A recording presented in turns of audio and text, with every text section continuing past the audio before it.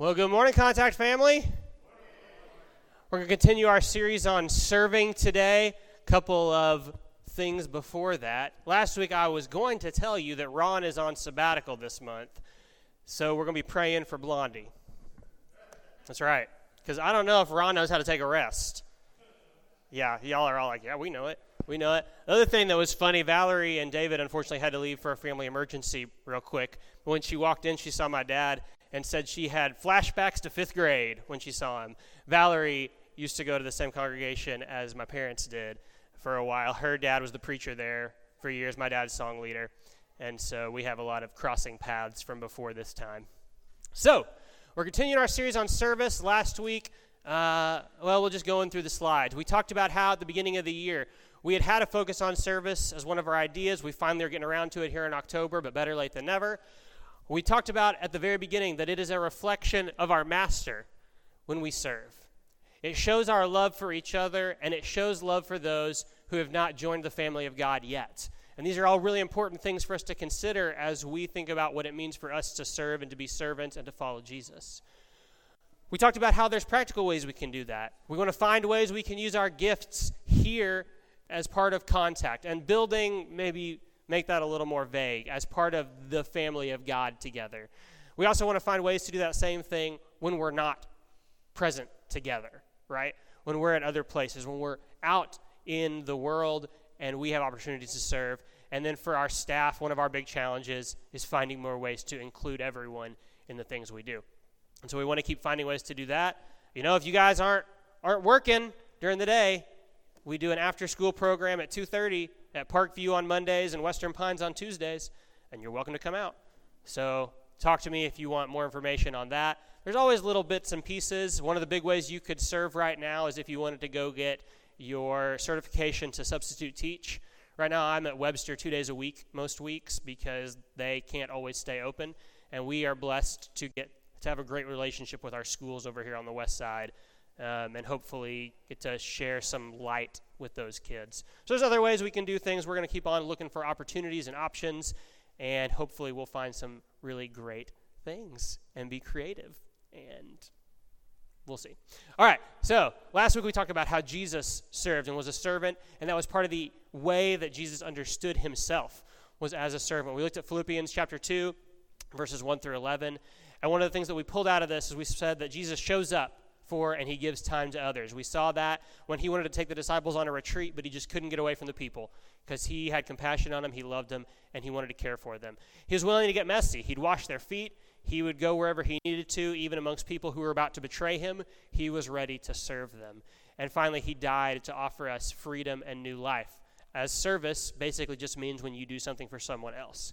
So now we're going to get into our calling to serve, right? And so we're going Ron style today. We got an acronym for you, and that S is for shoehorned because I shoved these words in to fit with this acronym and made it work even if it shouldn't have. All right, that's not really the first one. The first word is, some of y'all are writing shoehorned. All right, the first one is show up. Show up. We saw that with Jesus, that Jesus would show up and offered love to others. We are called to show up as well. And so we're going to look at Matthew chapter 25 for a few seconds. This is in the middle of a parable Jesus tells called the story of the sheep and the goats. It's got two groups of people, the people on the right and the people on the left. And this is Jesus talking to the people on the right. He says, "For I was hungry and you fed me. I was thirsty, you gave me a drink. I was a stranger and you invited me into your home. I was naked and you gave me clothing. I was sick and you cared for me. I was in prison and you visited me." What do you hear? Service. Do you hear high and mighty, lofty theological things? No, you hear people that are showing up and taking care of somebody else, right? Then the righteous ones will reply, "Lord, when did we ever see you hungry and feed you? Or thirsty and give you something to drink? Or a stranger and show you hospitality? Or naked and give you clothing? When did we ever see you sick and in prison and visit you?" They're going literal, right? Jesus, I don't remember doing that for you. I know you're saying it. And the king will say, "I tell you the truth. When you did it to one of the least of these, my brothers and sisters, you were doing it to me," right? So does Jesus care when we show up and serve? Is it just serving someone else when we serve? No, it's serving Jesus. That's big, right? Don't you want to get to serve Jesus and get to be close to him? One of the ways he offers for us to do that is with those around us. The back half of that story is the people who didn't do those things. They didn't show up. And Jesus says, my kingdom's not for you. This is a kingdom of service. So y'all going to have to go somewhere else.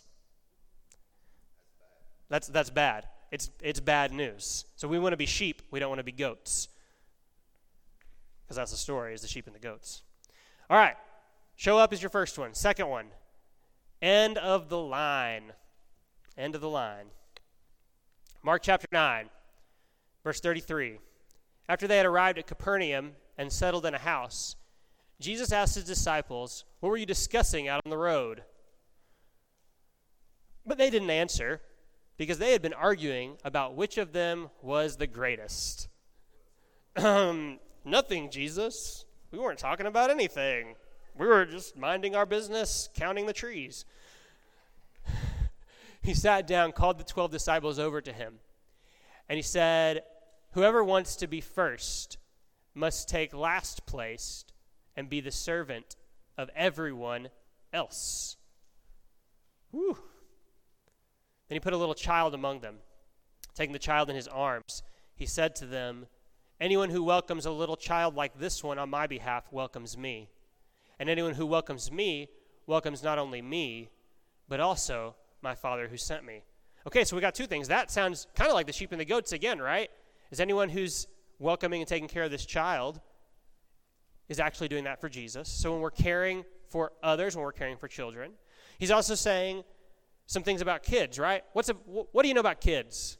A lot of you know a lot about kids, right? You're kids. Some of you are kids, and you know what it is to be a kid. Kids act a little differently than adults, right?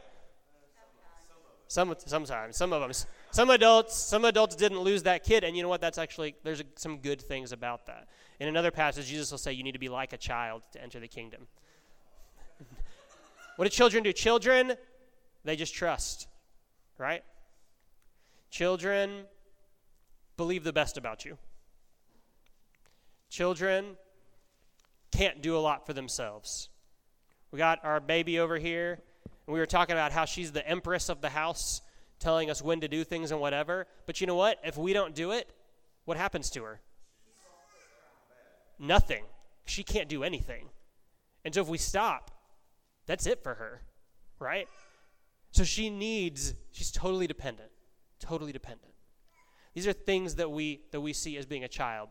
But then, as Jesus is talking about this in this attitude of serving, what does he say? He says, if you want to be great, what do you have to do? Not just serve, servant of who? Everybody. Everybody. Does that sound like a lot of fun? Not most of the time, no. I don't like that. That is the challenge, Billy, is we don't like some of them, right? Is that there are people that we say, I would prefer to not be in charge of serving this person. Let me pass them on to one of my fellow brothers and sisters in Christ, and they can serve them, and I will serve this person over here that is much more reinforcing to serve. That's how we feel sometimes, though, isn't it? But Jesus says you got to be the end of the line. You got to be last. You've got to think of everyone as better than yourself. That's from that Philippians 2. Think of others as better than yourselves. All right? So we're going to show up. We're going to be the end of the line. We're going to look at others as better than us. Our ransom for many. Now, here's a good shoehorning in on this one. I really had to find an R, and it was tough. But this is a good passage, and this is actually a very, very similar passage to what we just read in Mark from Matthew's perspective with a few different kinds of details, okay? So we're in Matthew chapter 20 here, verse 20. It says, Then the mother of James and John, the sons of Zebedee, came to Jesus with her sons. She knelt respectfully to ask a favor. What's your request, he asked. She replied, In your kingdom, please let my 2 sons sit in places of honor next to you, one on your right and the other on your left. Can they be number 2 and number 3 in the kingdom? It's just a simple, humble request, right? But Jesus answered by saying to them, You don't know what you are asking. Are you able to drink from the bitter cup of suffering I'm about to drink? Oh, yes, they replied, we are able. I wouldn't be so excited about that, right? Of course, that's my emphasis on how they're saying it. Jesus told them, you will indeed drink from my bitter cup. But I have no right to say who will sit on my right or on my left.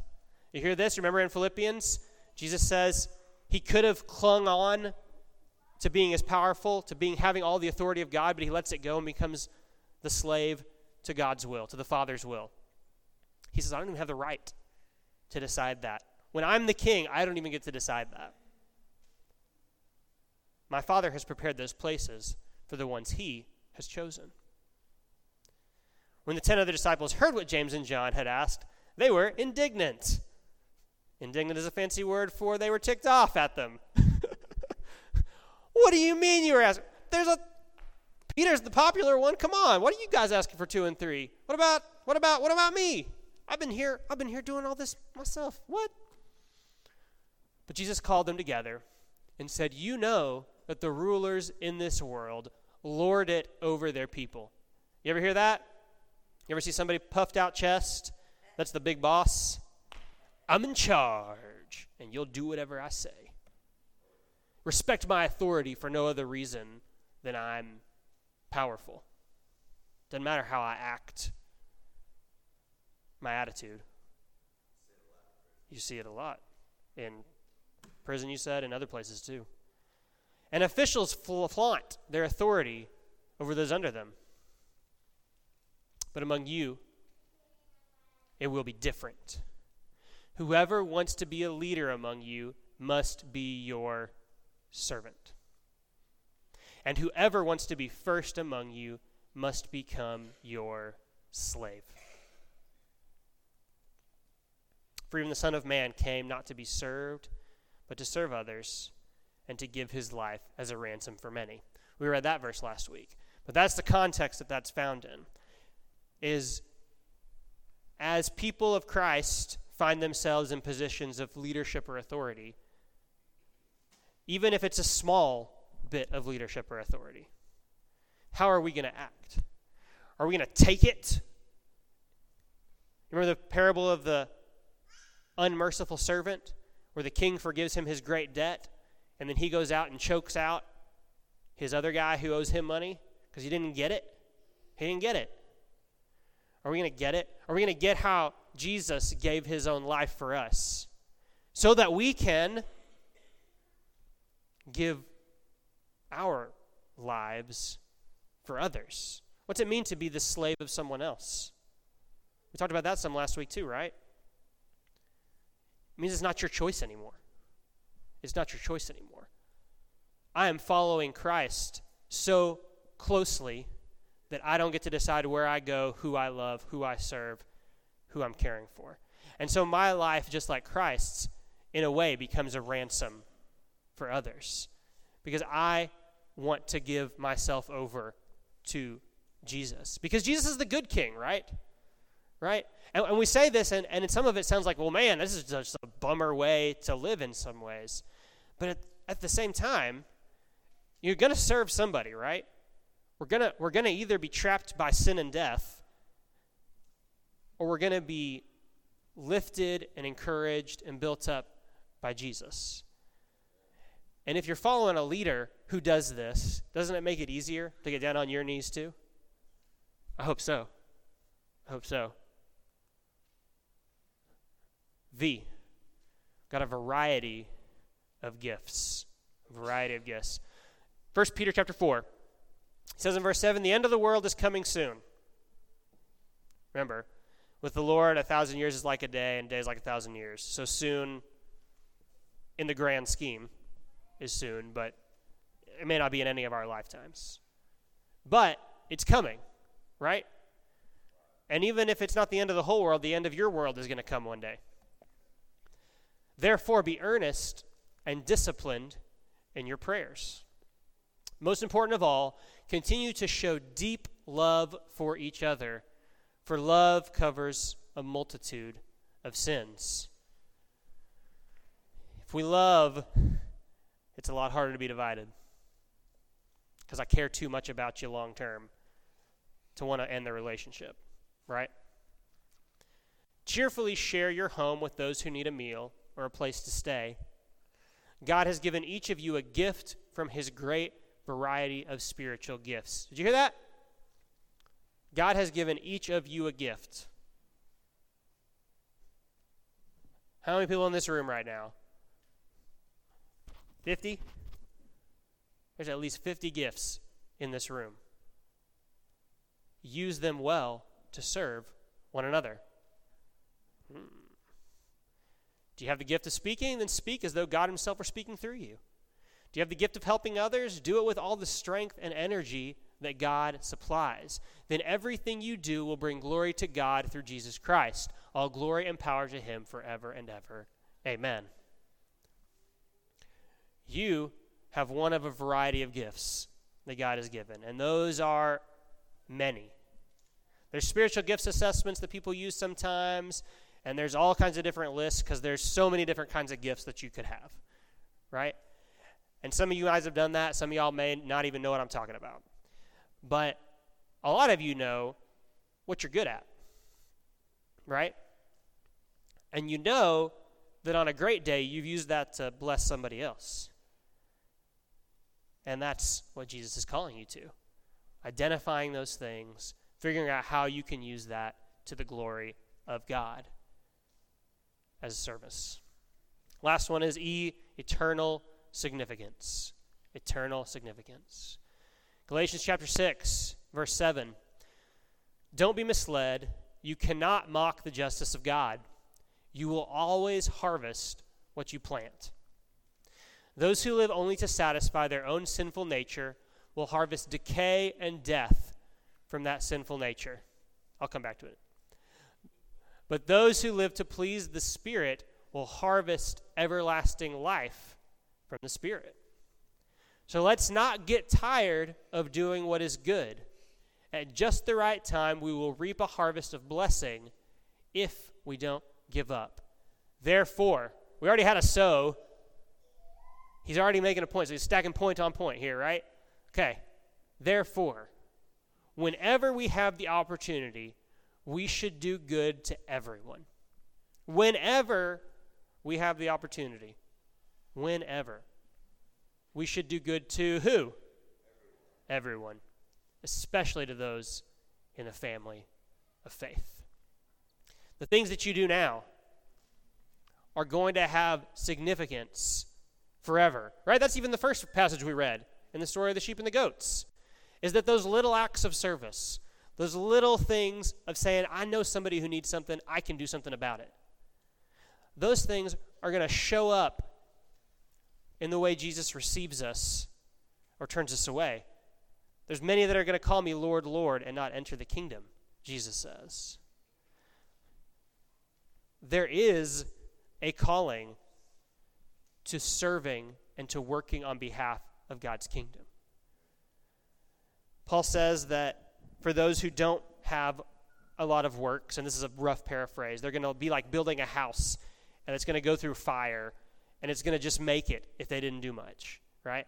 But the more we do, the more that we reflect Christ, the more that we submit ourselves and surrender to the things Jesus is asking from us, the more that we are willing to get messy like Jesus, the more that we are willing to think of our lives as owned by God and not our choice, the more we get there, the stronger foundation, the more that the life we have now is going to last into eternity. Because there are things about all of us that need to be cut out, aren't there? I got some things that I'm still hanging on to that are of this earth that I need to let go of to say yes fully all the time to Jesus. That doesn't mean that I haven't been through the waters and that Christ hasn't redeemed me. There's still room for me to become more like Jesus. There's still room for all of us to become more like Jesus. And that is what we're being called to here with service, is Jesus was a servant. If we want to follow Jesus, we have to be a servant too, right? You are called to serve. Next week, we're going to look at that more practically, right? This is the theological basis. Next week's going to be the fill out a piece of paper talking about ways you can serve, and we're going to do some service stuff during service, okay? It's a little bit of using a variety of words. But serve. Each of us is commanded to serve. This is what I want you to think about this week. And don't just think, once you figure it out, do something. How are you serving? How are you serving? How has Jesus served you? How can you serve? Guys, I'm so thankful for you being here this morning. We're going to pray, and then we're going to stand and sing here in just a second. God, thank you so much for the way you serve us. Thank you so much that you gave your life to transform us. God, it's a scary thing sometimes to think about giving ourselves fully over to you. But God, help us to continue every day to say, yes, you are a good King, a good Lord, and we want to serve others the way you've served us. God, we love you so much. We praise your name. It's in Jesus' name. Amen.